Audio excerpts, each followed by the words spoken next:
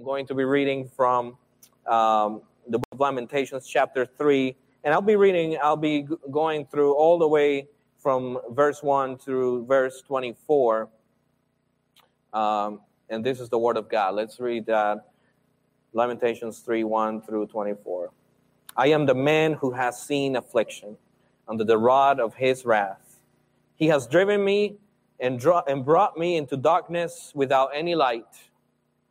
Surely against me he turns his hand again and again the whole day long. He has made my flesh and my skin waste away. He has broken my bones. He has besieged and enveloped me with bitterness and tribulation. He has made me dwell in darkness like the dead of long ago. He has walled me about so that I cannot escape. He has made my chains heavy, though I call and cry for help. He shuts out my prayer. He has blocked my ways with blocks of stones. He has made my paths crooked. He is a bear lying in wait for me, a lion in hiding. He turned aside my steps and tore me to pieces. He has made me desolate. He bent his bow and sent me as a target for his arrow. He drove into my kidneys the arrows of his quiver. I have become the laughingstock of all peoples, the object of their taunts all day long. Verse 15. He has filled me with bitterness. He has sated me with wormwood. He has made my teeth grind on gravel and made me cower in ashes. My soul is bereft of peace. I have forgotten what happiness is. So I say, my endurance has perished. So has my hope from the Lord. Remember my affliction and my wanderings, the wormwood and the gall. My soul continually remembers it and is bowed down within me. But this I call to mind, and therefore I have hope. The steadfast love of the Lord never ceases. His mercies never come to an end. They are new every morning. Great is your faithfulness. The Lord is my portion, says my soul, and therefore I will hope in him. This is God's word, amen. So if we were to describe the year of 2019 with one word or one sentence or one phrase, what would that be for us, right? For some, it would be hectic, right? For others, it would be uneventful. For some, it would be confusing, and for others, maybe successful and fulfilling. For some, maybe it was full of suffering and pain. And for others, maybe full of pleasant surprises.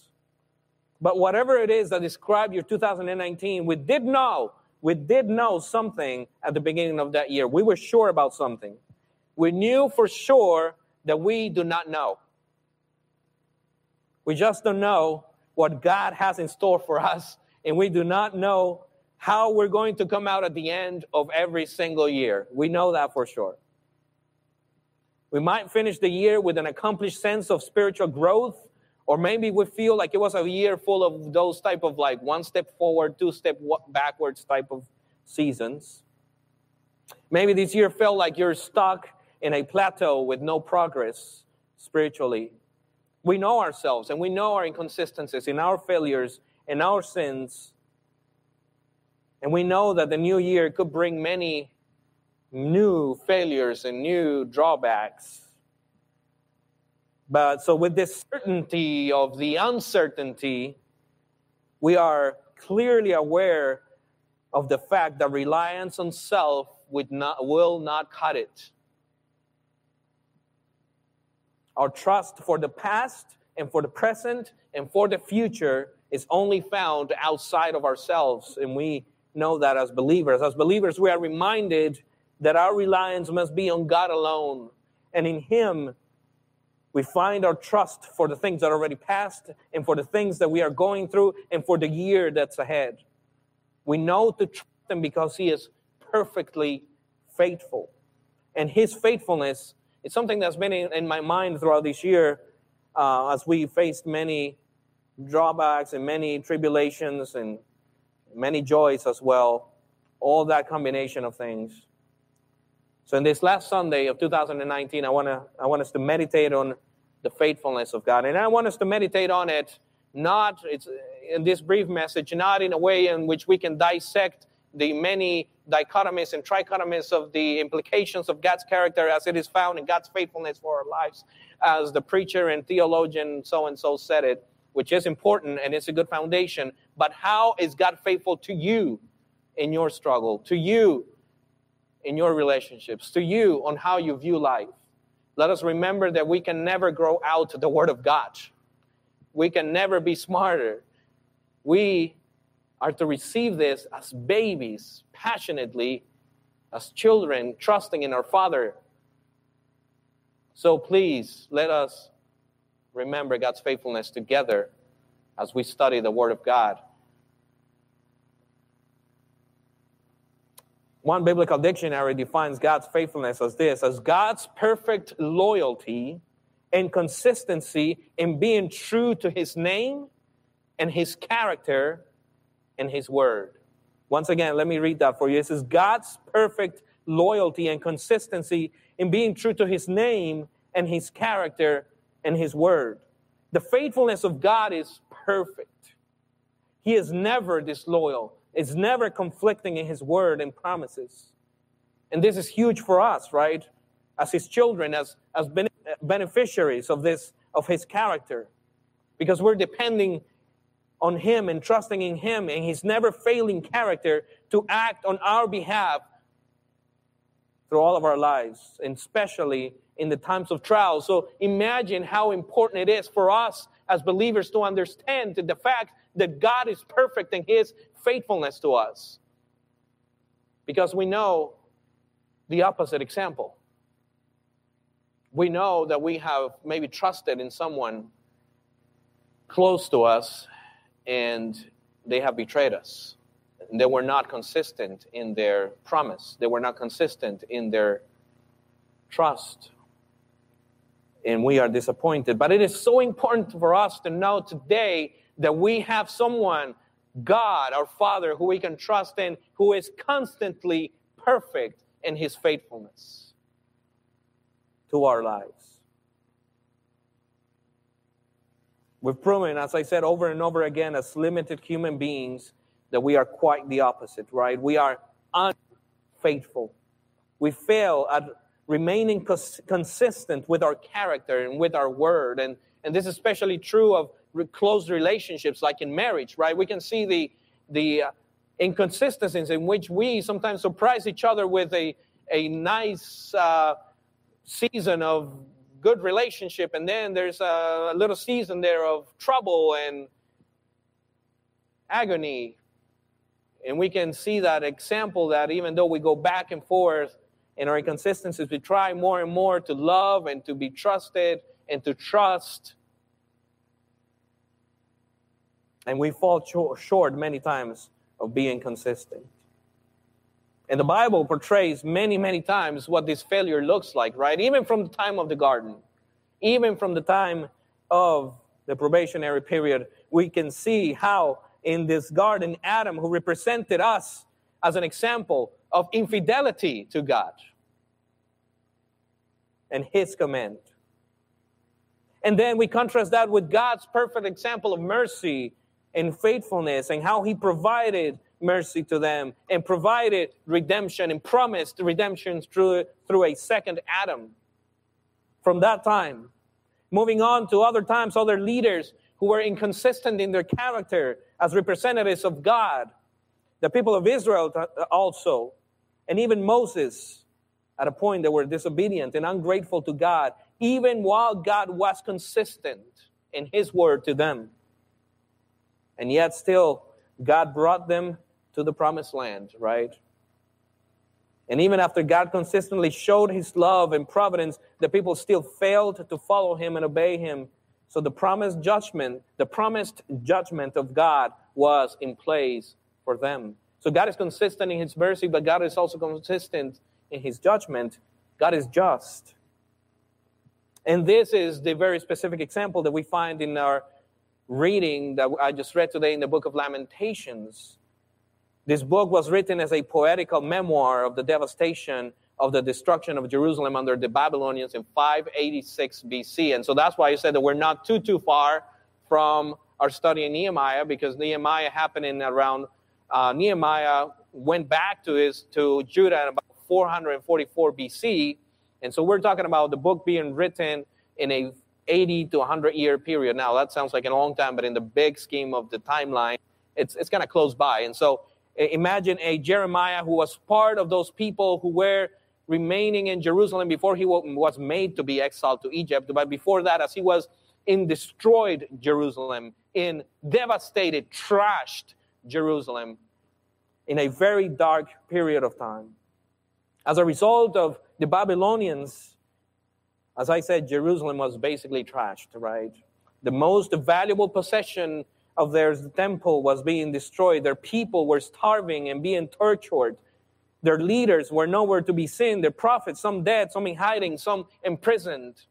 Imagine, we can see this in a way that is just literature, but imagine your children dead, your close ones being imprisoned, your friends starving in the streets, your God seemed to be absent, your worship temple being destroyed.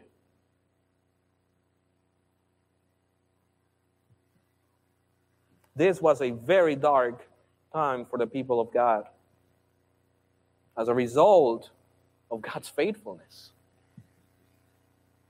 Because he was faithful to also send judgment to them. And in the midst of this, the book of Lamentations meditates on it. And so we can see in the structure of Lamentations from chapter 1, this metaphorical daughter of Zion, as we see it in the first chapters, a representation of Jerusalem. It meditates on how she was once a princess, on how she was once a regarded one, now she's a slave. It laments how her majesty has departed from her. She mourns while her enemies prosper.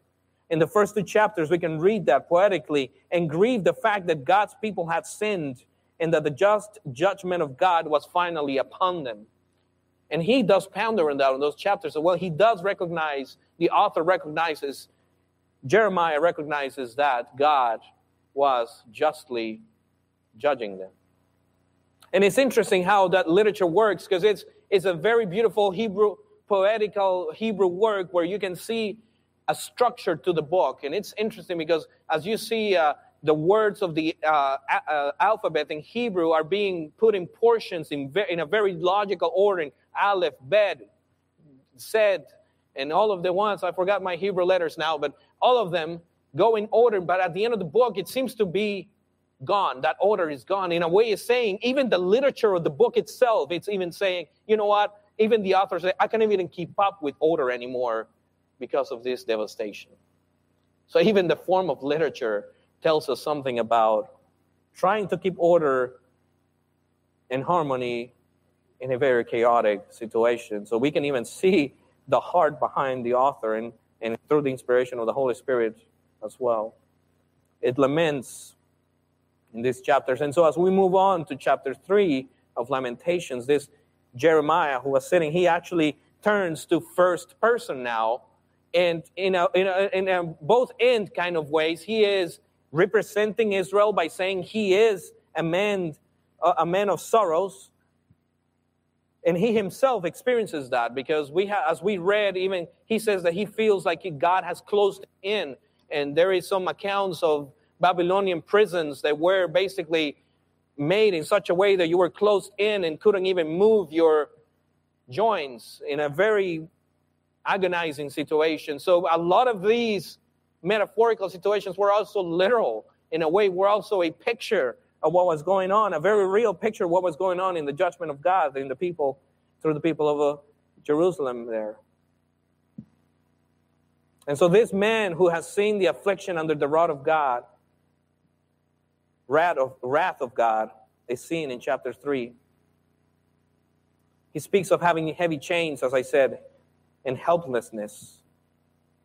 And as I said, it's a very literal and metaphoric picture of the situation. He also talks about dwelling in darkness, about being the laughing stocks of all people, the object of our taunts every day. So it's not even like problems around you. It's even relational problems. It's physical problems, spiritual problems. It's the worst of the worst. Even in chapter 17, look how sad this is. He says, I have forgotten what happiness is. How can one forget what happiness is? So we pretty much get the atrocity of the time by now. But then we move to verse 21. And this is the verse that everybody likes to quote, right? This is the one that it's in everybody's refrigerator and in everybody's cars and everywhere, and in your bookmarks and in your Instagram feed. This is the one, right? But then the author turns in verse 21 and says, and this grieving man focuses now on an aspect of God. Now he turns to the theology of it and ends up with the doxology of it. He turns to God and recognizes who he is, and then he praises him. And then he starts to call God's mercies and faithfulness. One commentator mentions this about the contrast of concepts found in chapter 3. He says this: if God is consistent enough to bring his justice on human evil, then he will also be consistent with his covenant promise not to allow evil to get the final word.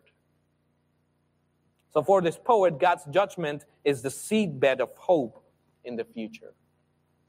The author expounds through all those chapters how the judgment of God was consistent. And then in verse 21, he says, but also God's mercies are consistent to us. So in the same way that we can clearly see God's judgment consistently displayed through our fallen world, we also see that God is also consistent in steadfast love and compassion.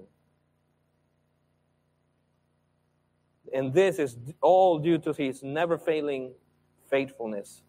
The prophet Hosea as well speaks of this. God remains faithful to his people Israel in spite of their sins and faults. His characters, whether it is in righteousness or in justice or in love or mercy, all these aspects of his characters never fade and never fail. And we can see that in Hosea 2:19 and 20, where he says, I will take you to be my wife forever. It says God to his people Israel. How faithful is God to his people?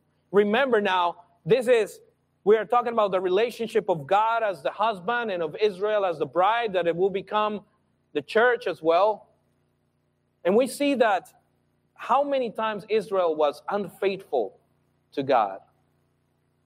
Remember that in Jewish tradition, there was a paper of divorce that was being given justly whenever there was unfaithfulness. And God basically said he took the paper of unfaithfulness. But then God faithfully takes it away and says, but I want you to be my bride again, and I will make you a virgin again. I will cleanse you again. Because God is so faithful to us, even though we have been so unfaithful to him. Look what it says in Hosea 2:19-20. I will take you to be my wife forever, despite unfaithfulness. I will take you to be my wife in righteousness, love, and compassion. I will take you to be my wife in faithfulness, and you will know the Lord. So even though the picture that the author is painting here is brutal, and even though he expresses his feelings through lament, this never betrays the fact that God has been always faithful to his own. And the poet of Lamentations here affirms this in verses 31-33, where he says, chapter 3, 31 and 33, for the Lord will not cast off forever. You see there, the Lord is just, yes, but the Lord will not cast off forever. But though he cause grief, he says, he will have compassion according to the abundance of his steadfast love. For he does not afflict from his heart or grieve the children of men. What a beautiful promise of God. Though he cause grief justly, he will have compassion according to the abundance of his steadfast love. And remember, we have a God that never fails in that steadfast love, right? What if we had a God who was moved by our responses, by our sins and faults? What if he was moved by how we responded to certain things? Then it would look a little bit differently, right? It would say, well, God would respond according to what you have done. His love is depending on you, on how you perform. But we know that is not the case. The love of God never fails. And that's a powerful picture that the author of Lamentations is portraying for us. Keep in mind, again, that we just read 20 verses in even the earlier chapters, focusing on a very sorrowful atrocity in a very dark period for the people of Israel. And yet, in the midst of all this, the author acknowledges that God has been faithful, even though they have poverty and affliction in the midst of them. So what we can learn from this is that not only in the moments of abundance and wealth and health we recall the faithfulness of God, but it is especially in the moments of agony and despair that we must remember God's consistent character of mercy and love. In these difficult moments, when we must call to mind, as it says in that verse, who God is and that God is for us. And so going back to those verses in 21, we see this. He says, but this I call to mind. Maybe in that prison, maybe in that agony, maybe as he is agonizing for family members, whatever the case is. But this I call to mind, he says. He recalls something. He remembers something. There is something in his heart, in his being. And this says, and therefore I have hope. Wouldn't you like to have hope in the midst of darkness, in the midst of agonies? He says this, I call this into mind, and therefore I have hope, and therefore I can move on with my God. He says this in verse 22. The steadfast love of the Lord never ceases. His mercies never come to an end. They are new every morning. And so the author stops here in the midst of his agony and in the midst of his pain. He says, I know that the love of God never ceases. I recognize that God is immutable. He never changes, that he is always consistent, that he will always love his people. And he goes even more specifically saying that his mercies, right? Even though we're bad, we are messed up,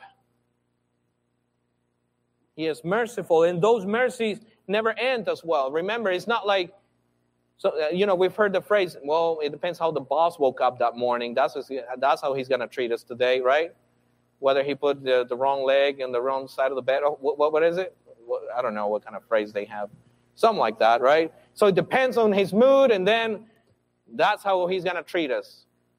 We will never be able to say that about God, amen? He is always consistent. His love is always the same. He never changes. And that is awesome to think about how horrible it is to have a theology in which we can think that we can change God's mind about us because of our performance. And so he recognizes theology by saying God never moves. And his love and his mercy never comes to an end. And then he says this, they are new every morning. The author makes it clear that God's mercy and compassion and love never end, not even during the fall of Jerusalem, not even during the starvation of his people, not even during the death of loved ones. He even specifies that God's mercies are new every morning. God's mercies are just not there sitting idly, right? These mercies of God are specifically, listen to this, specifically crafted, specifically molded, specifically made for you and your day, and your situation, in your season of life. Wow. The mercies of God are new every single day. So sometimes we, in error, try to rely on mercies that are not for that day. I was listening to a preacher earlier, preaching on this here, and he was talking about that we have to think about God's mercies that are for today and not pretend that they appropriate the ones for tomorrow, for today. Remember what Matthew says, right? That each day has its own trouble. And so we rely on God's mercies for the trouble of today and trust God's mercies that are there for tomorrow, for the mercies and for the troubles and for whatever happens for tomorrow, because God's mercies will be renewed for that day of trouble. He was talking about this. He said, if you ask me right now and today, would you die as a martyr? Would you be taken to the fire or to the torture? Today, well, I probably will say no. But I know that God's mercy is renewed every day. So at that moment, when that would happen hypothetically, I know God's mercies are new every day, and I know He will carry me through, and I know that I will love Him and be for Him unto death. You see, we cannot appropriate what can hypothetically happen and just live in the day according to God's mercies, trusting God for the day. Let's stop building this anxiety around us based on what could happen. And how about let's trust God above that? Because we're putting our character, hand in hand with God's character. And that is a very dangerous thing to do, for us to think that we can do something outside of relying from God. So we are to live in the day because God's mercies are new for today. So we've heard it before. I don't know what the future will bring. I don't know what failures will bring, but I know that today God's mercies are here for me. And I know that today I will live for Him, and that today I will glorify Him. And then wake up tomorrow and say the same thing, because Monday mercies are there. And then Tuesday mercies will be there. And I bet that carried him through Jeremiah, through his season of life. And then after he talks about that, then he says this, great is thy faithfulness. He moves on from the theology to the doxology. He now praises God. He moves on to God. He says, great is your faithfulness. He says, I can see now. I call this into mind. I have hope now. You never cease. Your love never ceases. Your mercies never end. In fact, they are new every day. Oh God, great is your faithfulness. I recognize that you never fail. And then because of all that, he goes to the application, and then he says, the Lord is my portion. The word there, portion, talks about an inheritance. The people of Israel were given an inheritance, a portion of the land, when they inherited the promised land. And they were given that to possess it, to be theirs. It's all they had, is yours. Work it, be with it, be for it, defend it, protect it. It's yours. Remember what he told the Levites, that their portion was going to be the Lord. And the same way, Jeremiah confesses that, and he says, my God is my portion. He is my inheritance, because I know that he never fails me, because I know that his love is forever, because I know he's the only reliable source. He is my inheritance. I cannot put my trust in anything else. Everything else would rot. Everything else will be rusty. No pun intended. Moth and rust destroy. And God is my only immovable inheritance. I wonder how much stress and anxieties and agonies we have as a result of not hoping in this, as a result of not seeing God as our portion, our only valuable possession. Maybe we forget about this faithfulness of God, of his unfailing love and steadfast love. A.W. Pink helps us see this with three important aspects of apprehending the blessing of God's truth, of God's faithfulness. And it's a little long, but he sees three aspects. And so let me read this to you as we are getting close to a close here.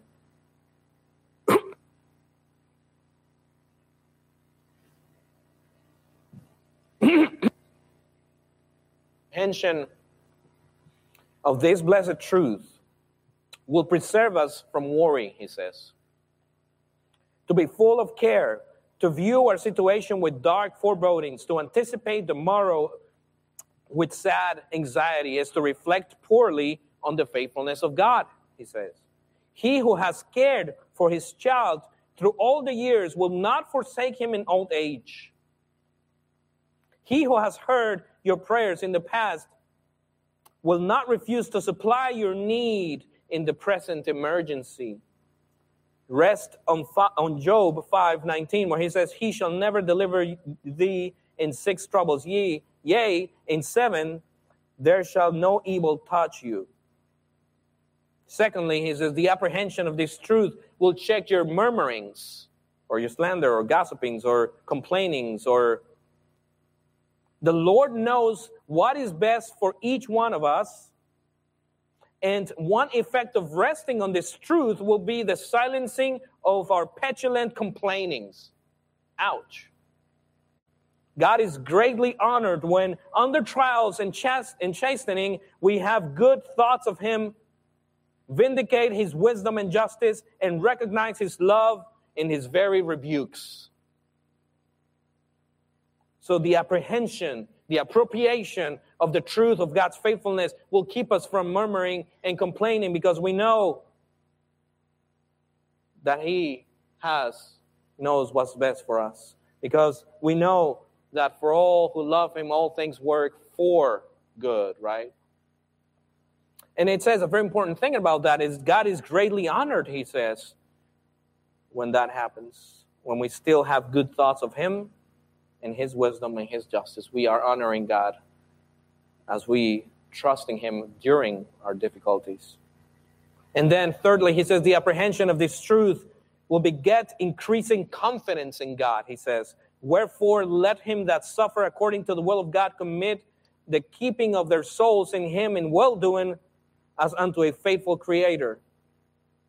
As 1 Peter 4:19 says, when we trustfully resign ourselves and all of our affairs into God's hands, fully persuaded of his love and faithfulness, the sooner shall we be satisfied with his providences and realize that he does all things well. Amen. And so, picking up from verse 24, where he says, let it be my portion. That is the prayer that I want us all to pray for our souls. The same one that the psalmist prayed in chapter 73:26, where he said, my flesh and my heart may fail, but God is the strength of my heart and my portion forever. That as we know, as we call into mind, and therefore we have hope, let it be known then that because we know that he's faithful, that he is my only portion and my only inheritance. Even though my flesh and my heart may fail, God is the strength of my heart and my portion forever. Do we want to make this our prayer? Brothers and sisters, our hope must be found in knowing that God is faithful and that we can declare that he's our own portion forever. We can declare that to our soul. If you are to declare something, that has a bad connotation a lot in our circles, right? But I'll tell you what, you can declare that on your soul. You can declare the word of God into your soul and say, the Lord is my portion. The love of God never ceases. We must believe that God continually sustains everything and all his work is done in faithfulness, as he says in Psalm 33:4, where he says, for the word of the Lord is upright and all his work is done in faithfulness. Everything that he does is done in faithfulness. So every time, as W. Pink says, every time we try to even murmur or complain, we must think all his works are done in faithfulness. We must know that God keeps his commandments to all generations. So this faithfulness of God is seen at the macro level and at the microscopic level too. We see in Deuteronomy, know therefore that the Lord your God is God, the faithful God who keeps covenant and steadfast love with those who love him and keep his commandments to 1,000 generations. It's timeless. We remember that God is not only faithful, like I said, at the macroscopic level, but also in our own lives. He is faithful to you personally, to you as a person. He is not a distant guardian who occasionally peeks into the world to make sure that everybody's doing all right. No, he is faithful to you. He preserves you. He sustains you. If Philippians 1:6, for I am confident of this very thing, that he who began a good work in you will perfect it until the day of Christ Jesus. Ain't that a beautiful truth? Let us praise God then for his ability to faithfully sustain each one of us in the middle of a messy and fallen world. So for many of us in 2019, there's been a year with many challenges, personally, with family, with jobs, with our church. In the midst of these many transitions and many departures and many drawbacks, we can only say one thing, and that is that God is faithful. He has not left us. He has not forsaken us. He has allowed for his people, and more specifically this church and this church family, to persist in this city. Amen. Cornerstone has been here by God's grace and his faithfulness. And all of it is because for his glory to be shown, and for his word to be preached, and for his gospel to be shared, and for his love to be displayed through the life and fellowship of the brethren. Praise God for that. We've endured together in this place because God is faithful, not because of us. It's in spite of us that God is faithful. We are imperfect in judgment, in love, in faithfulness, in mercy. We are imperfect in consistency, in sacrifice for one another. We've made many mistakes, but one thing we all know here, and is that God's grace is sufficient for us, and his power is made perfect in weakness. Therefore, we can boast all the more gladly in our weaknesses, so that the power of Christ may rest upon us. It is about him and not us.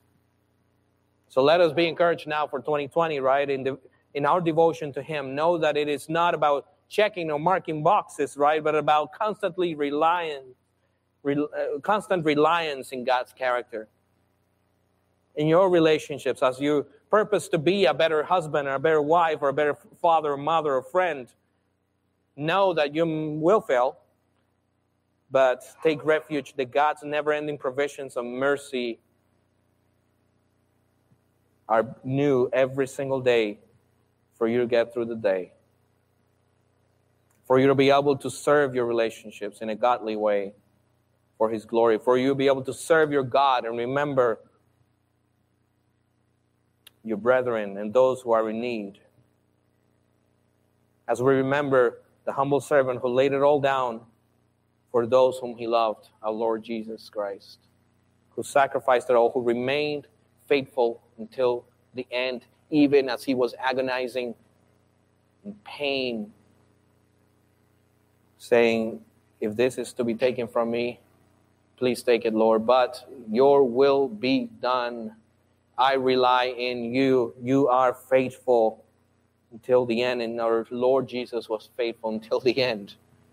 What if Jesus was kind of doubtful about his dying for us? What if he depended on how good we are?